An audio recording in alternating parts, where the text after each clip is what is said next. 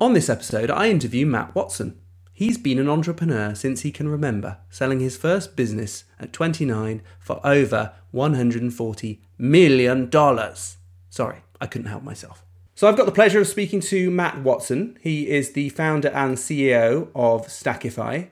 Hello, Matt. Welcome to our interview. Hey, how's it going? Very good, thank you. Very good. Now you're based in Kansas, and Yeah, reading your history, you're a bit of an entrepreneur as a child, working in markets with your parents. Do you want to give me a little bit about your background, particularly that I'm interested in? yeah. So I was actually born in Oklahoma City in Oklahoma, but I've lived in Kansas City since I was about 5 years old. Mm. And yeah, my parents sold stuff at flea markets in Oklahoma and in Kansas City both. And for many, many years, I spent every weekend working at flea markets selling stuff. And my parents were entrepreneurs. I never really thought of them as entrepreneurs, but yeah, they were their own type of entrepreneur. Do you think that prepared you for the hustle of starting your own business? Yeah, I think so to some degree. And my grandpa had a store at one time, and my dad sold all sorts of stuff at flea markets, and some of it, like we would go to garage sales and buy, old McDonald's toys for next to nothing, and then sell them at the flea market for, three for a dollar or something like that, and make a little bit of money. And yeah, he would just always buy weird stuff and turn around and Mm. sell it to somebody else. So yeah. I think it's nice to get children involved at age. As I mentioned earlier in the preamble, I've got some kids. They're only 8 and 9, and it's nice to try and get them involved in money and trying to get them to understand it because it's I think it's a big problem for a lot of people when they get older and they start living on their own and doing their own thing and then suddenly get into debt. So it's certainly worth learning when you're young. I was definitely an expert at taking money and giving change at a very young age. That's for sure. Yeah. I think my only experience in that is during the holidays, we went to a sports centre and they sold penny sweets. And so I'd take my pound, buy the penny sweets, take them home and sell them to my parents for 2 pence each, making a good profit. Yeah.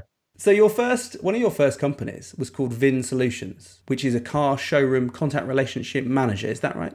Yeah. So it started out as a way of taking photos of cars and pricing and information about cars and basically syndicating it onto the internet. Hmm. So if you're a car dealer and you got to upload 10 photos of a car and set the pricing and stuff, you don't want to log into a whole bunch of places and do that over No. and over. So it started as a simple way to do that, and then it grew into a way to handle internet leads and kind of keep track of all the CRM, contact management stuff, much like Salesforce or HubSpot or any of that Okay, stuff, yeah. but really designed specifically to car dealerships. So, And how did you get into that? Where did that idea come from? it originally started when I was in college. Actually, I was selling computers at a department store, Hmm. and a car dealer came in to buy a computer. And I ended up doing some work for that car dealership, basically just rewriting a little database for them. And then, like 2 years later, somebody else was looking for a tech person to help write some code and create some software for something he was trying to do. Hmm. And that's ultimately how we started the business. All right, great. And at 22, you sold it for $147 million. That's not bad. Yeah, well, we started it when I was 22. When we sold it, I was Oh, 29. right. Sorry. Yeah, a Okay. few years later, yeah. But yeah, That's I think it was 29, yeah. that's still a pretty good ramp up. I was quite interested to understand what it feels like to sell a business. What's that process like? Is it exciting? Is it daunting? People always ask this question. They ask it in a lot of different ways. Like some people ask me like, "Oh, what's it like to sell your baby?" I hear that a lot. And when they ask that question, I always tell them it's like, 8 years later, it wasn't a baby, right? Like I felt like my daughter like grew up and went to college and like she got knocked up and I'm hoping she's gonna get married and like I'm just sick of all of it. Like I'm ready to, it's not a baby anymore, Yeah. and at some point in time, you're ready to do something else Mm. too. Like after 8 years, I was ready to do something else. Um, but I think the building of it, that the whole kind of the ride was more fun than the Mm. final conclusion of it, right? Like, the last 2 or 3 years, we were growing at a really crazy pace and had an amazing product and were hiring people at an unbelievable pace, and that was a lot of fun. But then when you sell it and you walk away, you're kind of like, I don't know what I do now. It's like Yeah. that was fun. Like it's not really necessarily so fun to be like, and you leave like you have this like work family that you have done all this Yeah, with yeah. and this team, and all of a sudden you walk away from all of it and it's like you don't know yourself anymore. It's kind of different. Yeah, it must be fascinating actually. I mean, having that ride and then suddenly it just kind of stops at the end of it, and you're sort of looking around deciding what to do. Yeah. I'm interested. Did you decide or design the company to sell it at the outset? Is that was one of the ideas, or is that something that came later on?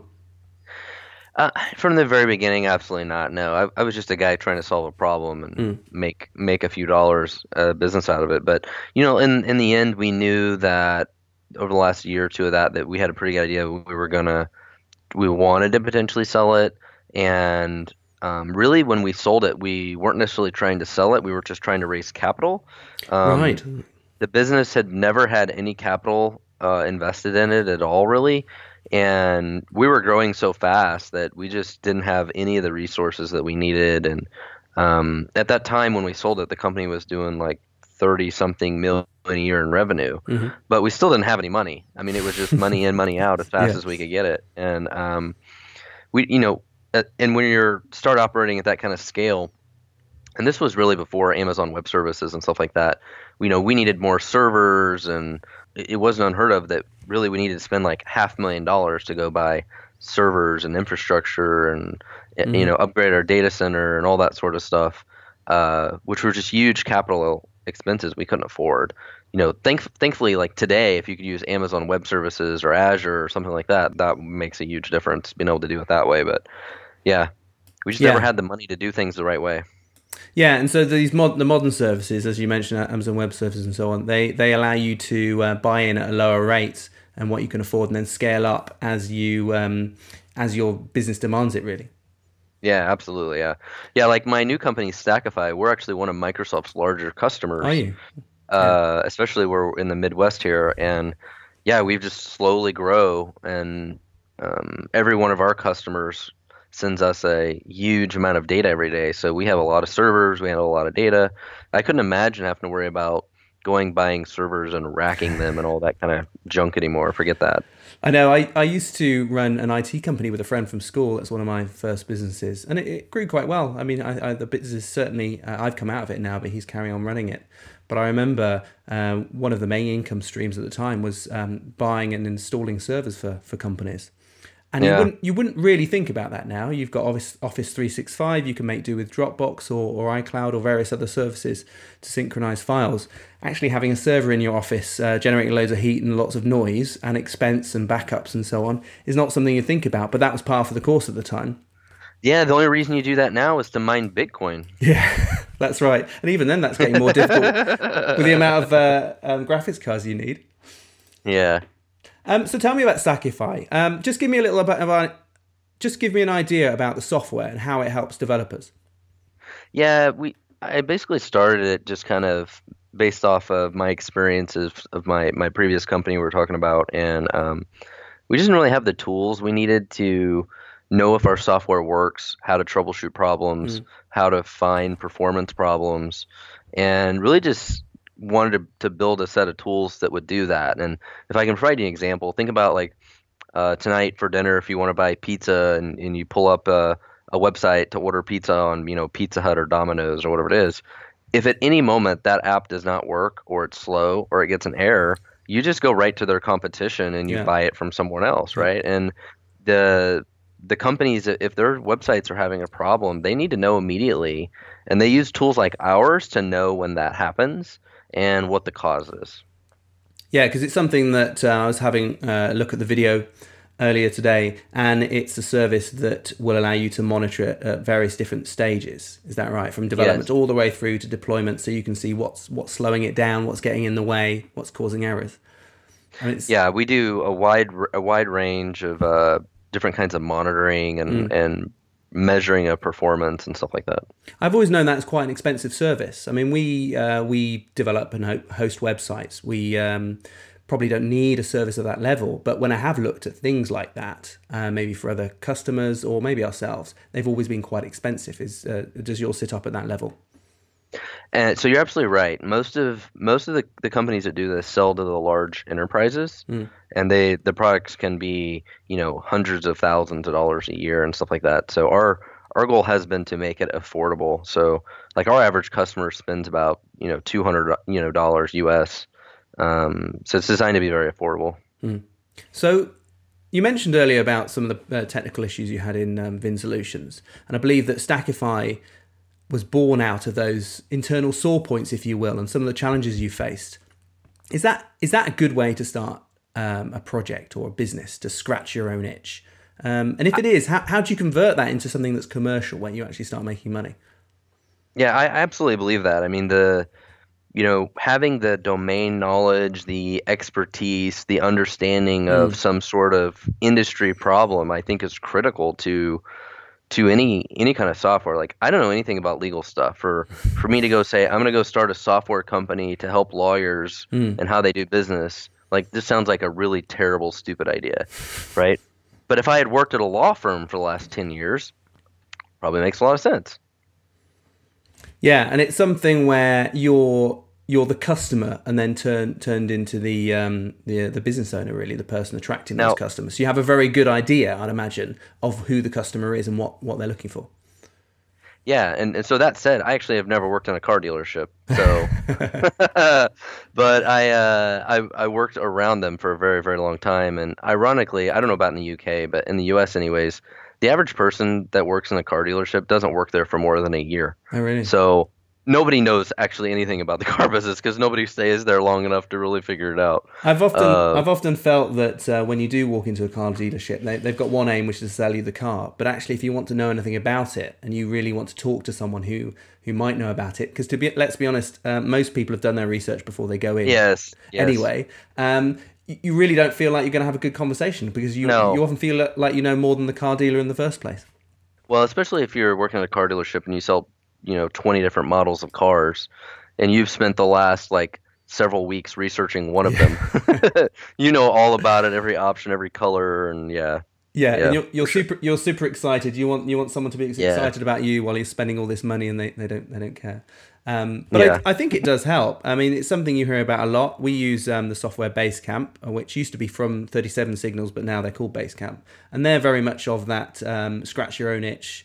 If you yeah, come up against a problem, then it's likely that someone else is going to want to solve that problem, and you've got a really good understanding of it. yeah. And so I actually just started a whole new company because of the same problem called Full Scale. Hmm.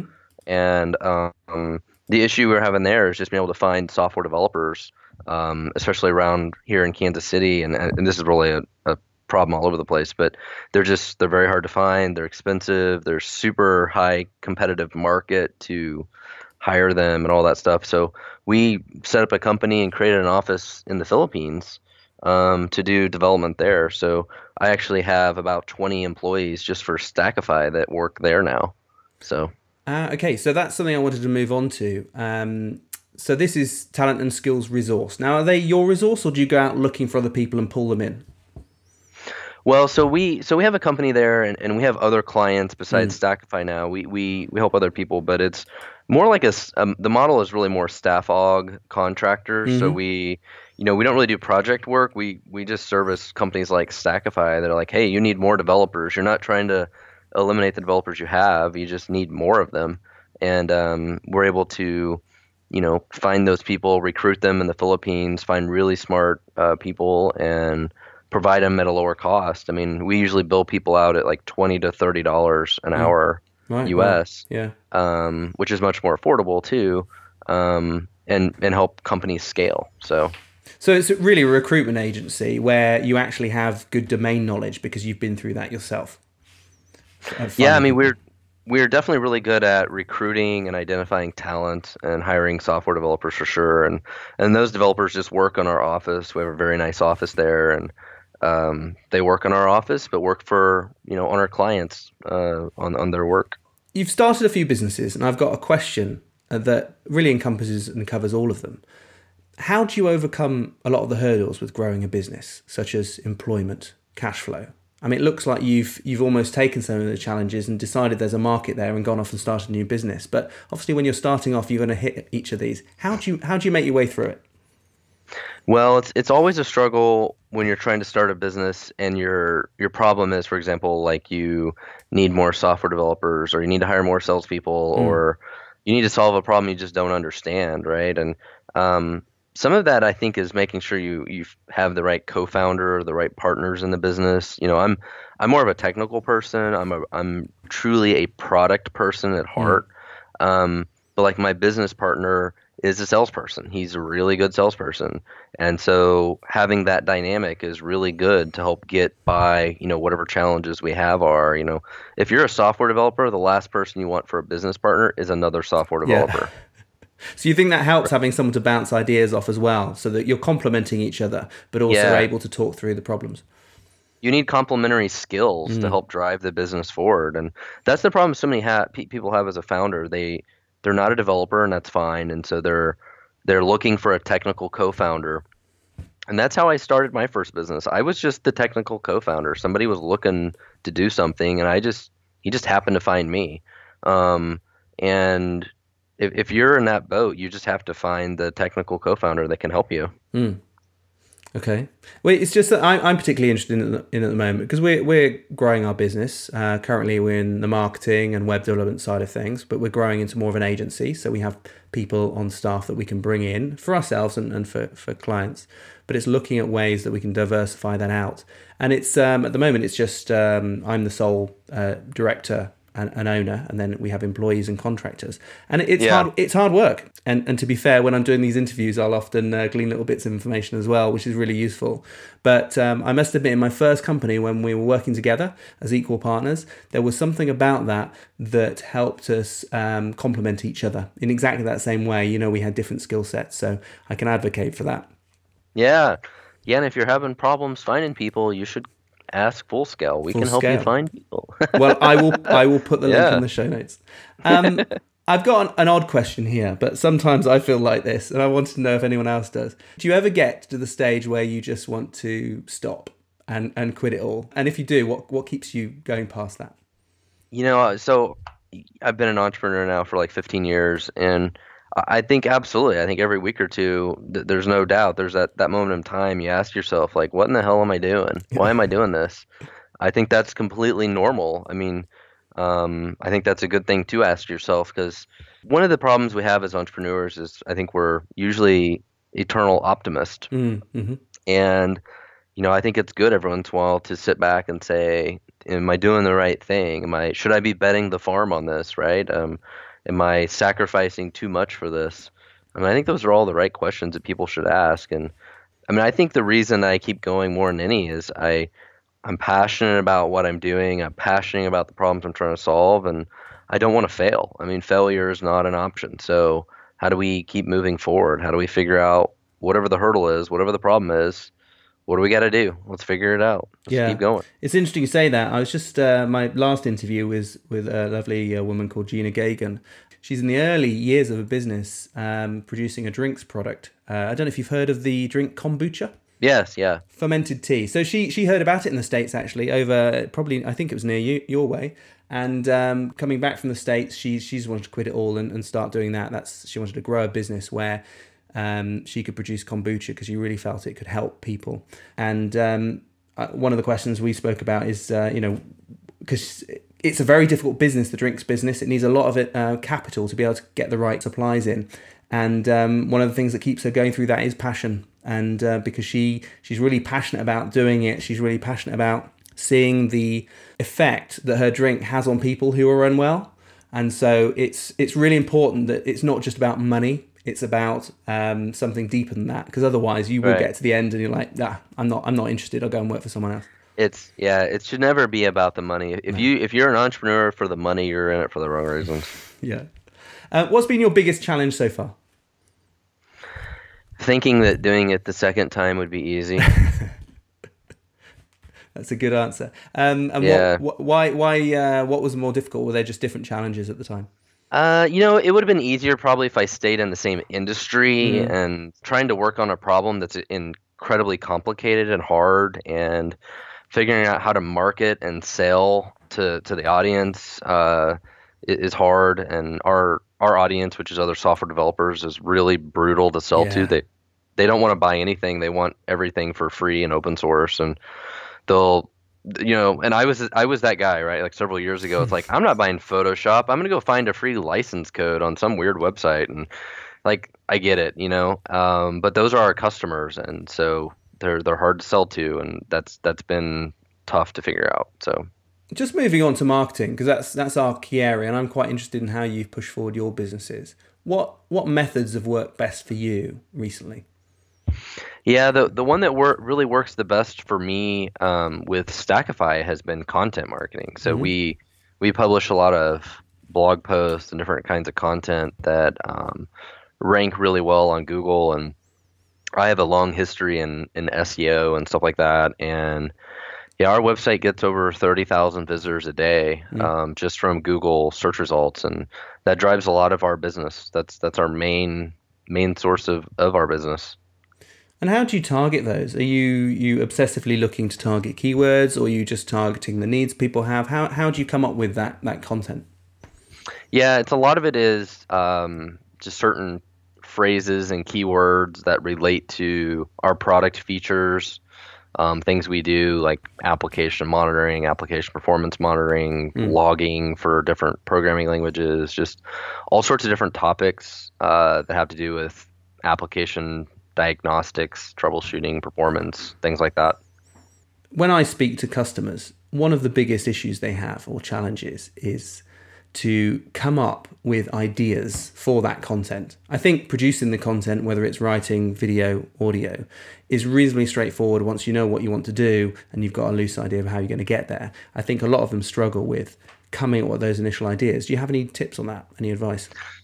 Well, I think it depends a lot on the type of business. Hmm. So for Stackify, ours is fairly technical. But for example, another business I own is called Gigabook, and it does online appointment scheduling. So we publish new blog posts every day for it too. But the articles for it are really, really simple. Yeah. They're like, clown appointment scheduling, dog walking appointment scheduling, Yeah. like babysitter appointment scheduling. Like, so it's really just figuring out like the whole combination of all the possible things. And it's actually a really simple kind of formula. Mm. And that kind of formula works well for anything that's like location based, like if you provide services in different cities or states or topics of appointment scheduling. But that's kind of completely different than like what Stackify is. Stackify's content marketing is much more complicated and Hmm. difficult. I always look at it like when people are searching something on Google, they're really asking a question, Yeah. and I feel like whoever answers the question the best is going to rank first. Hmm. And so we work really hard to try and provide really high quality content that really answers that question a lot better. And I compare that to Gigabook because Gigabooks is more like I'm looking for a dog walking appointment scheduling software. So it's like somebody that is, lower down the funnel that's looking specifically for a product, and it's kind of an obscure phrase, right? It's very long tail. Yeah. Uh, but yeah, it's the mixture of all of these things, and we also do a lot of work on link building and all that stuff that goes into SEO and having Hmm. a site that ranks really well for a lot of things. Our website ranks for over 100,000 keywords. Wow, that's very good. It's a lot of effort you put in there. Do Yeah, you make use of video as part of that mix? we do a little bit, but not a lot, very Mm. little. Okay. Why is that, if I can ask? Most of our content is highly technical and requires code samples, or I think a lot of our audience is looking to kind of skim through stuff and Yeah. quickly learn things. Yeah. Um, I'd it agree with does, that actually. Coming at it from my side, when I see video content, I almost sigh because I feel then I have to watch it and spend time watching it to identify whether it's useful or not. But if it's text, you can skim through and yeah, find out if it's going to be useful very, very quickly. So I do agree with that actually. yeah. For our audience, I feel like that's the case. Mm. But there are definitely some things that I think video is great too. Like I have a video about .NET performance counters for Windows, and it gets a fair amount of traffic, I think, on YouTube. But then it's more of a tutorial. Then you watch and show you how to do things, whatever. But yeah, So what's the future? What are you looking to do next?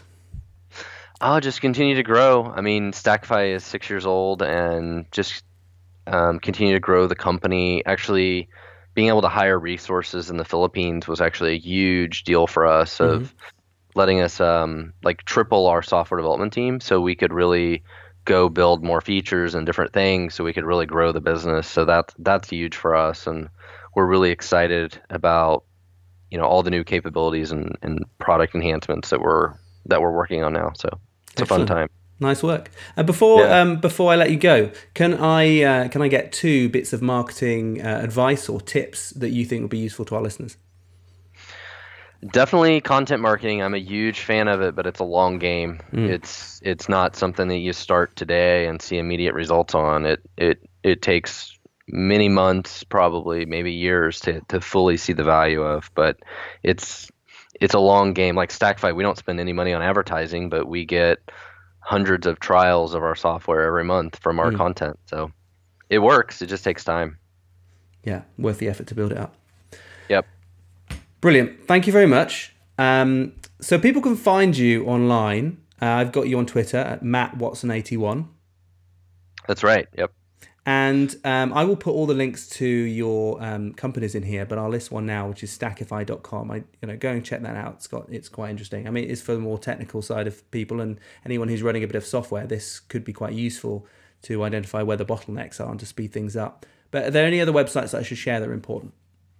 Fullscale.io was the other business we talked about, and people feel free to reach out to me on LinkedIn or just send me a message, have any questions, anything like that. Brilliant. Thanks very much, Matt. Really good to talk to you and find out about some of the challenges in your businesses. Absolutely. Thank you. Thanks for listening. If you've not already subscribed to our podcast, you can visit ratherinventive.com/podcast and listen to it there. Or you can subscribe on Apple Podcasts, Overcast, or whatever podcast player you use. You can get in touch with me on Twitter. I'm @Ben Kinnaird, or the company on @ratherinventive. Bye.